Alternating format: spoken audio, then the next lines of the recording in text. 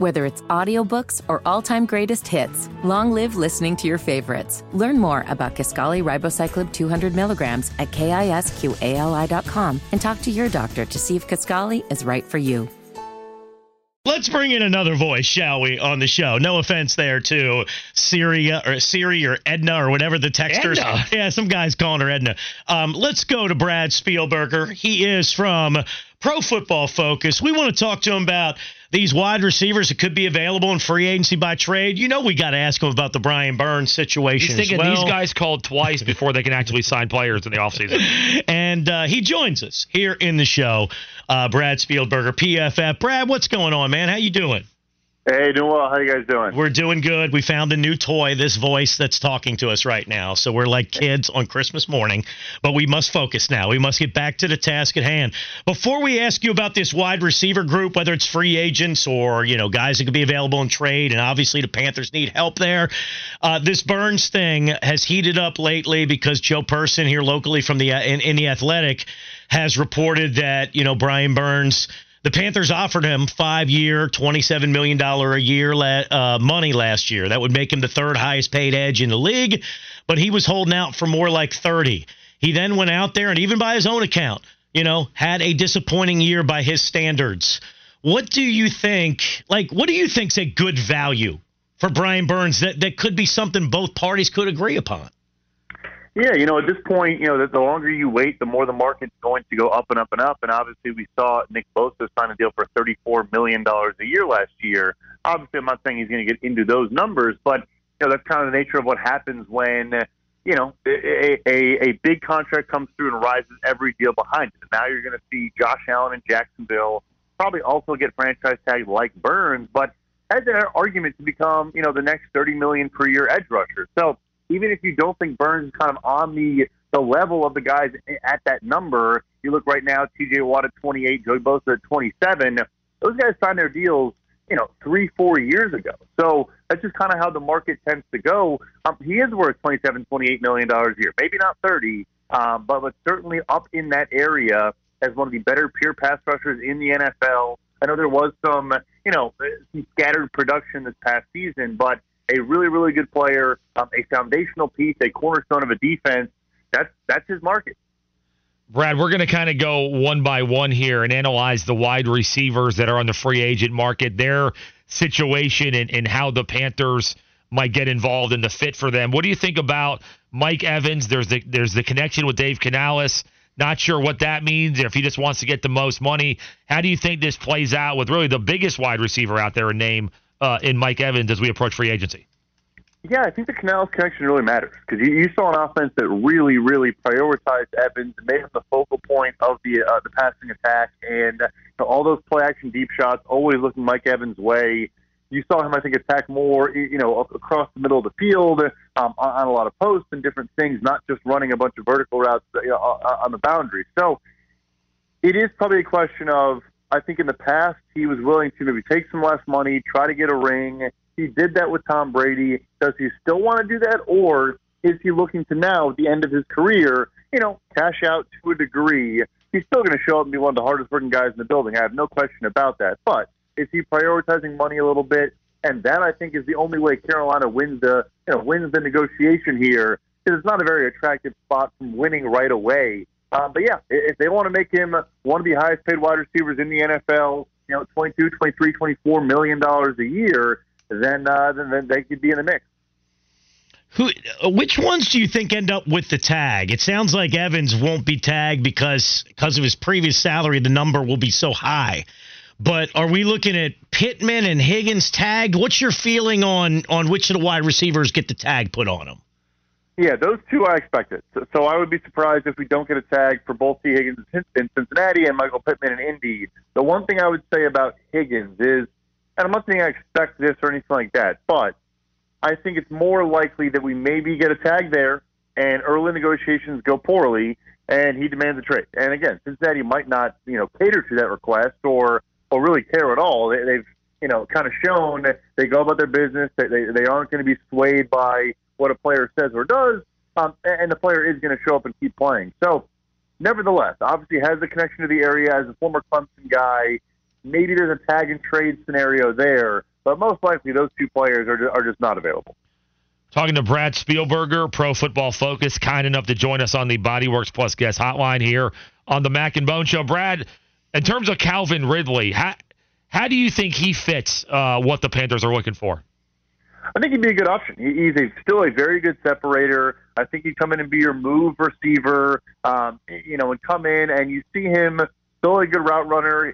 People will talk about his drops, which no question were there. But you look at the first half of the season versus the second half of the year, and I think as he got his feet underneath him, got back adjusted to the speed of the NFL game after an extended absence, the drops came down. So I think it was just focus and getting used to getting hit again, and maybe there was a little bit of thinking of the step he was going to take after he caught the football, and that led to the drop. So, yeah, still a very, very good player, a guy that can be a total target hog, had 140, I think, targets this past year in Jacksonville, can win intermediate and deep, and Kiefer Bryce Young. Like, he gets open. He's a good route runner, will create separation, and actually show his numbers and be open, which will go a long way in this offense. That was near the bottom of the NFL, and pretty much any separation metric or tight window throw metric, anything you could find, the Panthers receivers were not getting open.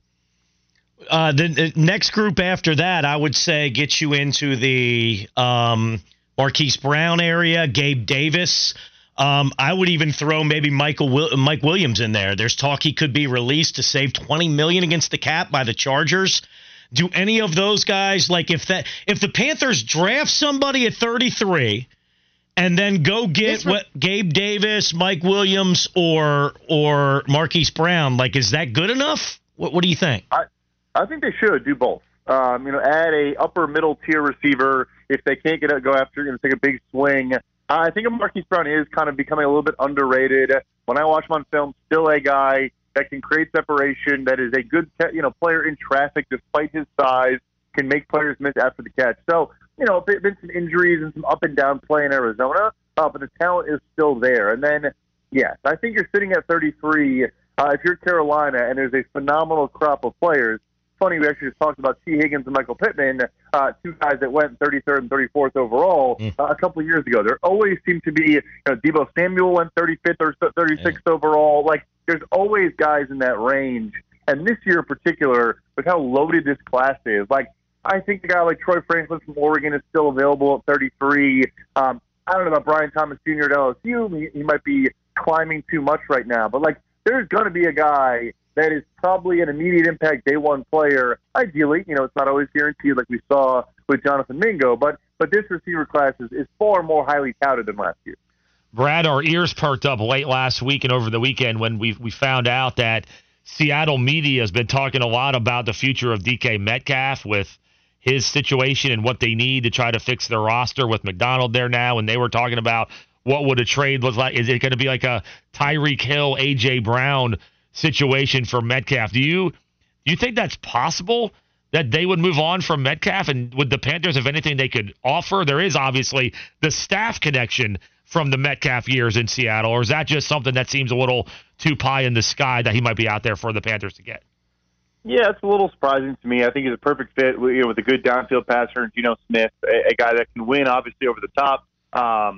Physical over the middle, can obviously run after the catch and burn people in space. So it'd be surprising. Obviously, they draft Jackson Smith and Jigba, but I'm guessing if they were going to make a move, I know Tyler Lockett is like a Seahawks cornerstone and this great guy, and they love him, on the field and off the field. But I imagine he could be, in theory, the odd man out, not a much younger and very recently extended DK Metcalf. Like, I don't have the contract in front of me, but you're paying at that point probably $30 million for like a season of Metcalf on his extension if I were to look at the cash flows. So that would surprise me. You're definitely talking probably a first-round pick, like you said, an A.J. Brown type of market.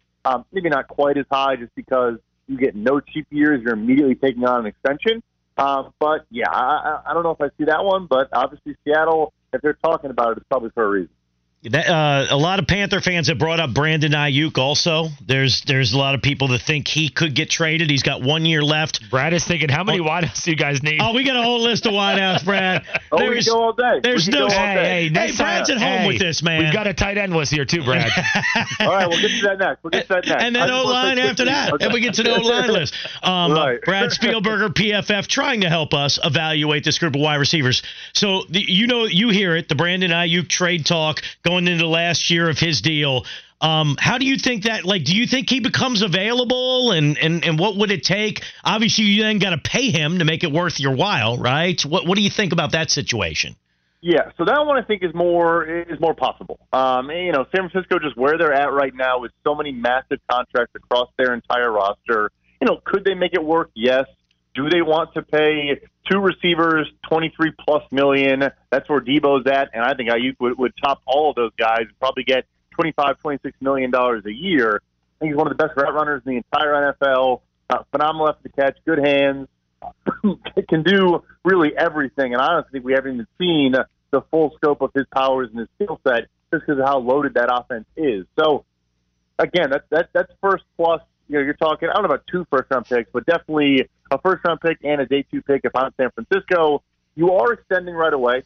You have to. And the player does get a bunch of leverage when you get traded for top-end draft capital. They can then kind of hold that over the new team because they know they're not going to, bring him in for 1 year and not get a multi-year deal done. So, yeah, you're looking near the top of the market at that point, which in my eyes is actually about $25 million per year right now. But Justin Jefferson, CeeDee Lamb, those guys are probably looking to get an actual $30 million per year deal or around that number. So, yeah, long answer short, I do think Ayuk is going to become a legitimate trade candidate. The Niners negotiate as hard as anybody. We saw Deebo Samuel, request a trade before his deal got done, and it's just they're going to have to be some tough decisions in San Fran, and maybe Ayuk is one of them. All right, and the rub with the Panthers and the wide receiver trade thing is not only do you have to pay them, but we don't have a first-round pick. We are short on draft collateral already, and that gets people into Brian Burns. Would you be willing to trade Brian Burns to get collateral to get an Ayuk? Would you? Is that a good move for the Panthers? Are they better off signing Burns and then going after one of those free agents we talked about?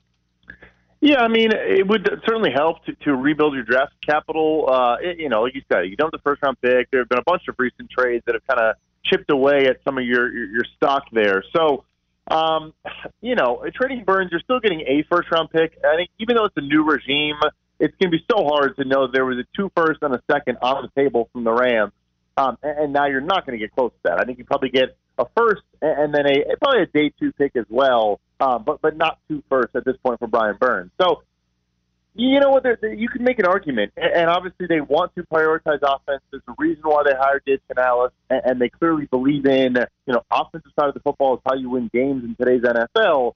But at that point, you basically have Derek Brown. J.C. Horman healthy is awesome, but Derek Brown and just a bunch of question marks. Like, you can bring back Frankie Louvu in that scenario. How do you kind of build out the rest of that defense without a clear number 1 edge rusher? You probably at that point, probably the worst edge rusher group in the NFL if you do move on from Brian Burns. So, yeah, it's all fluid. It's all options they have to explore. But I would probably lean towards keep your homegrown guy and then try to add, a free agent as well as the 33rd pick, bring in a talented receiver there.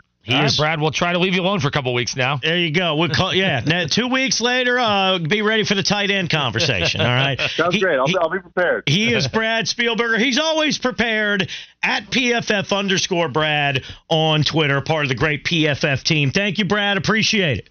Yeah, thank you guys. Shower, shave, and share your mornings with Mac and Bone. Only on Sports Radio 92.7 FM WFNZ. The official home of the Charlotte Sports Fan.